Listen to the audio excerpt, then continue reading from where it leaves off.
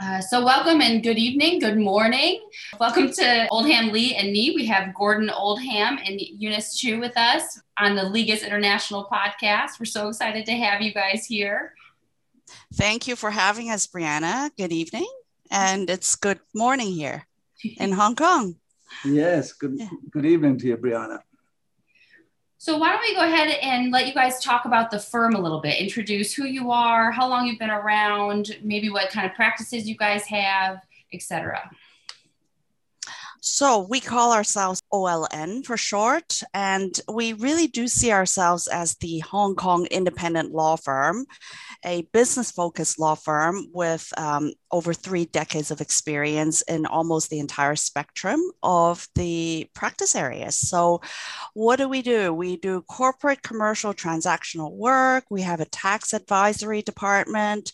We have a disputes department that does litigation and arbitration, intellectual property, private clients, and we also have a China practice. So we currently have about 100 staff members and over 45 lawyers, which has been a significant increase of fee earners since maybe the last quarter of last year. And so it's been good. It's been good. The lawyers that we have here come from different jurisdictions. So we're qualified in obviously Hong Kong, but also in China, in where else? France. I myself am Hong Kong and Canadian qualified, and we also have French lawyers and lawyers from the United States.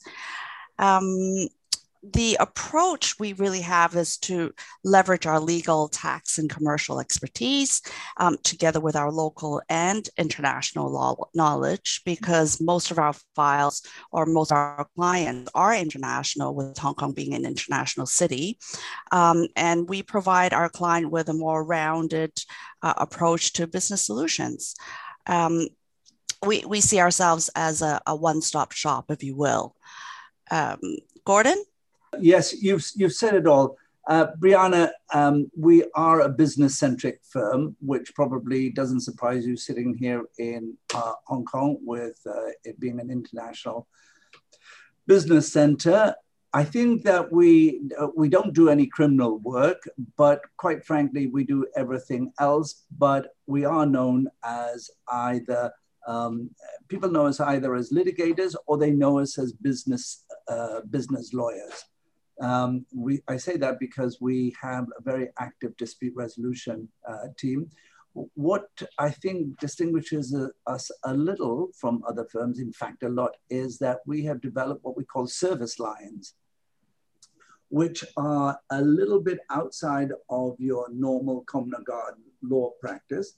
So for example, we have as a separate unit, corporate secretarial services.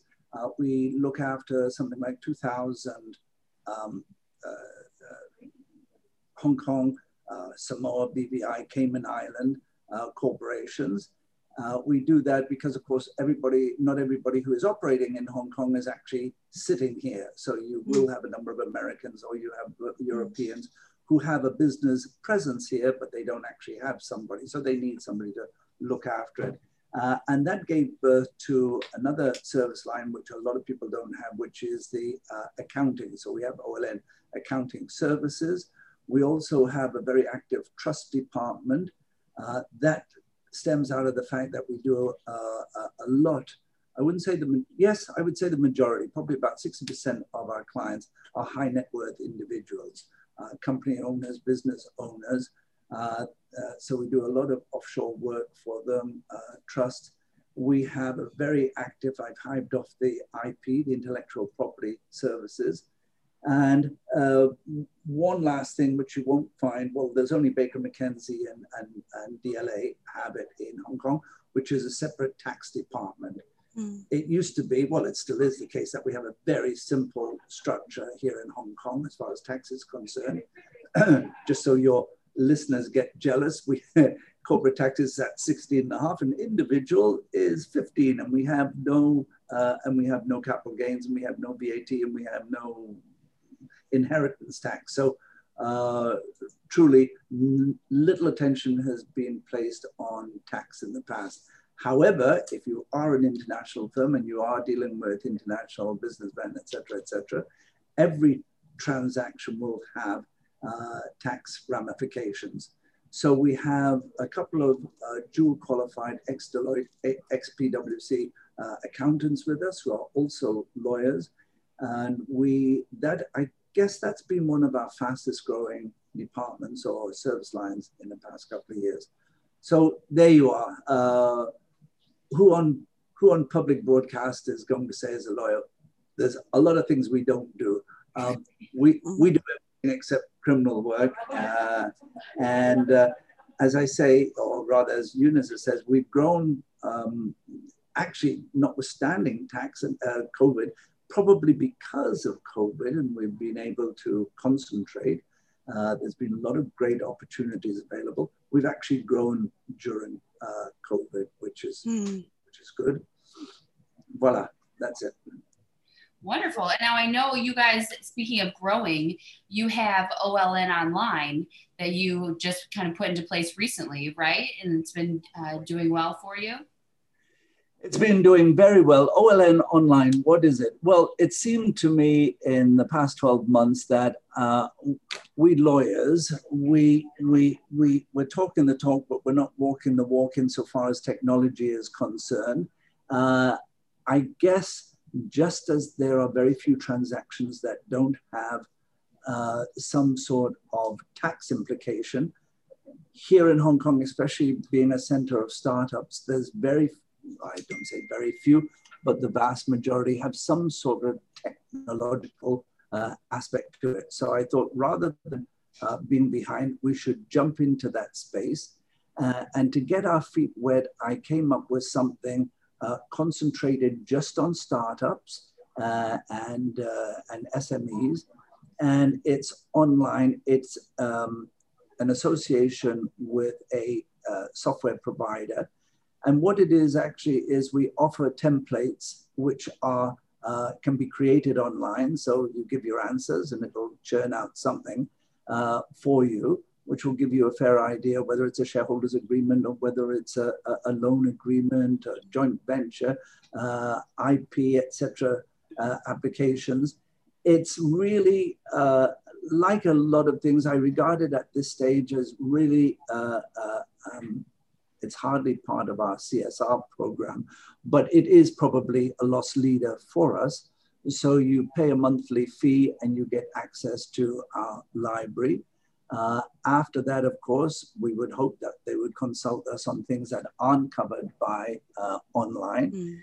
And it's really, call it if you want to be uncharitable, client generation. But the main purpose is to get our lawyers familiar with startups, familiar with technology, because the technology is there. It's just that we lawyers, even the youngsters, and I'm not talking about me being an old fart that knows nothing about technology, but youngsters, trying to get them to record their time, trying to get them to empathize with a startup who's just doing his killer app, etc. It's not so. You mentioned your little 5-year-old is on an iPad.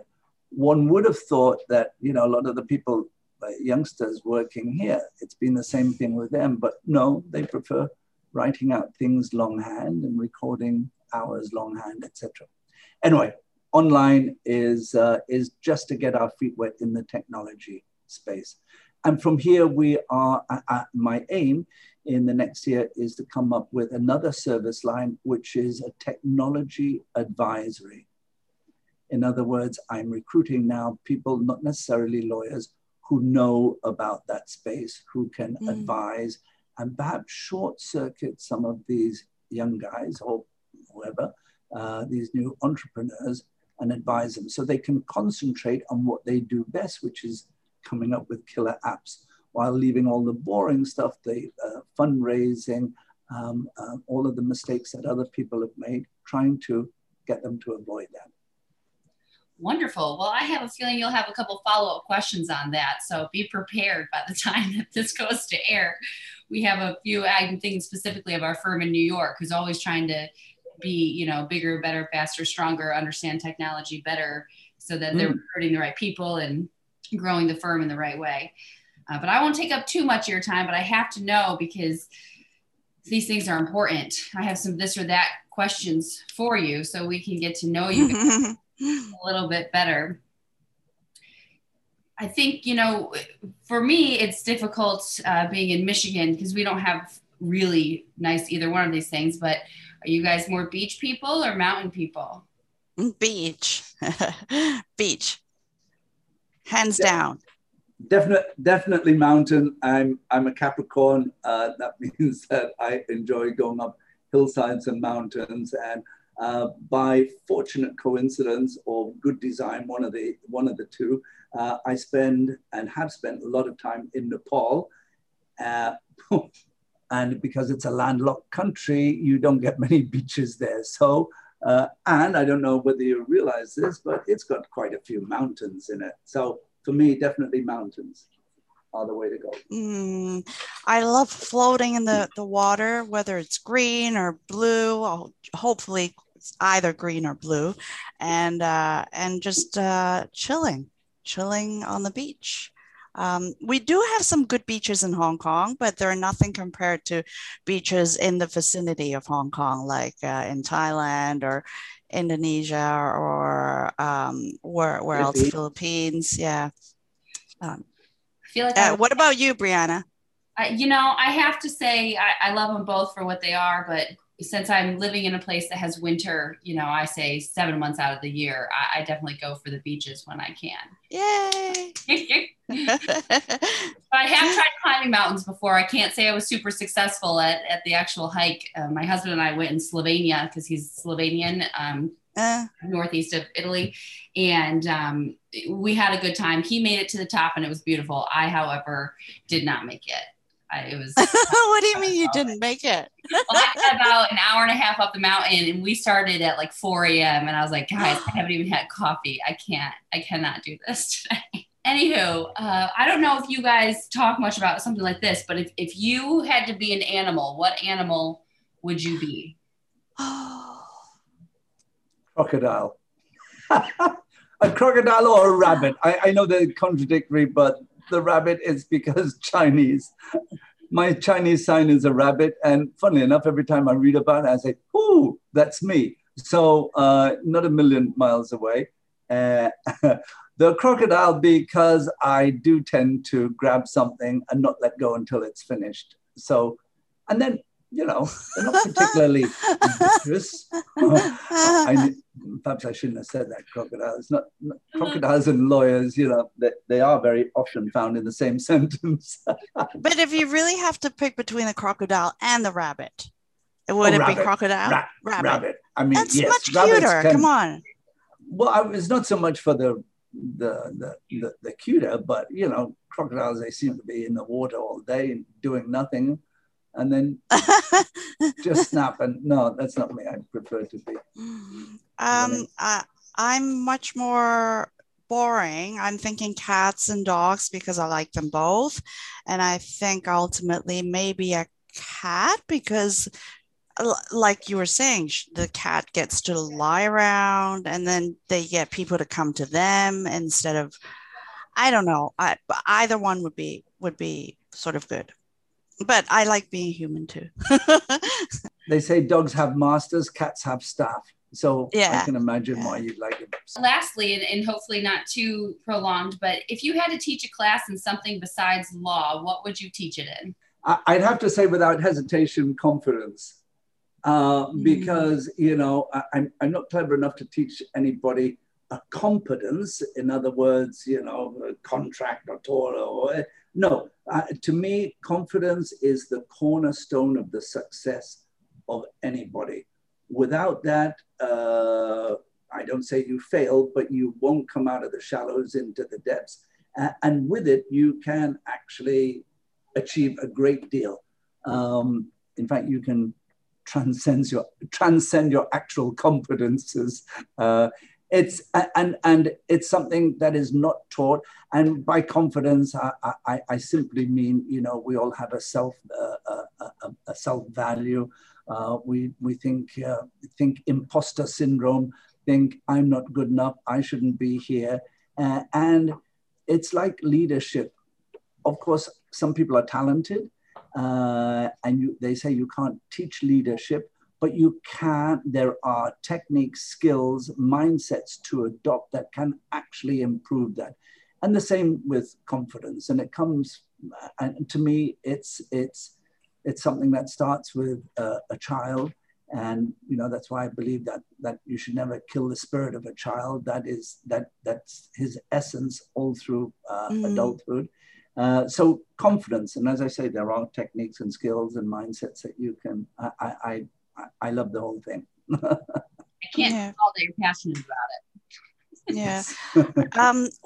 Our firm is actually running a series of training programs for our fee earners that teach us a variety of things. I mean, it doesn't target confidence as a separate topic, but through the various exercises that we do, that's what we end up getting, or that's what we hope we end up getting. One of the things. What would I do if I weren't a lawyer? Was that the question? What if you had to teach a class in something besides law? What would you teach? Oh, right. I would teach about cleaning up and organizing your space and getting rid of things that you don't need, that no longer serve you. I mean, like material things. We can keep things tidy and organized that way. So I'm a closet cleaner. I don't know if there's such a term. Closet queen. That's why she works in an empty room. She's got rid of everything. Yeah, it's very. Hey, listen. They have programs on TV about how to arrange this and arrange that. Yeah, that would be like my. If I weren't a lawyer, I'd do that. Really, it makes me feel very cleansed. What's a typical living situation in Hong Kong? Well, I was just about to say, where the average house is average apartment, and never, or not unless you happen to be a multi-billionaire, where the average flat's got to be, 500 square feet, if that, but a big percentage are in less than that, and big families. So there's not much cupboard space to be cleared out in the first place. I mean, you guys in America, your imperative in life is to collect stuff. So more and more stuff, and you've got the land, so you expand for your stuff. Oh no, Eunice would have an absolute field day. I mean, yeah, I go nuts. Like when I visit family members back in Canada, I just go crazy and I start rearranging everything for them and throwing things out. They're like, what's your problem? I guess it's part of being trained to keep a small place tidy, because my place in Hong Kong is not big either. It is clean though, and I've tried to make it as big as I can by getting rid of junk. No, unfortunately, we have one of the most expensive real estate markets in the world. So, there's, that 500 would cost maybe 1.2 million US. So you get the drift. Time soon. The property price, but there's a significant number of people living in government funded housing, right, Gordon? Like the 1/8 of the population, 1/10. It's not quite as high as Singapore, but I mean, I'm not saying that the public housing would offer a great space, but the government does offer something, although not enough. Yeah. I mean, we get great salaries. Just for your listeners, don't be fooled by the fabulous fees and the fabulous salaries, because on average, somebody's giving maybe 30%, 35, 40% in rent. That's the killer. They see the top line of salary and commissions, etc. Yeah. And then they see that to have a half decent place, they're going to be forking out 6,000-7,000 US a month in rent, and it's amazing. Not good. Yeah. Anyhow. Well, I really enjoyed your guys' time. And I really do appreciate you taking the time to let us learn more about you as people and as a firm and Hong Kong in general, I suppose. So just thank you so much again for joining us today. You're welcome. Thank you very much for having us. Absolutely. You all take care. You take care. Bye, Brianna. Bye. You were supposed to ask us, do you want to say anything else? Oh, do you want to say anything else? No. No. Ciao. Have a good evening.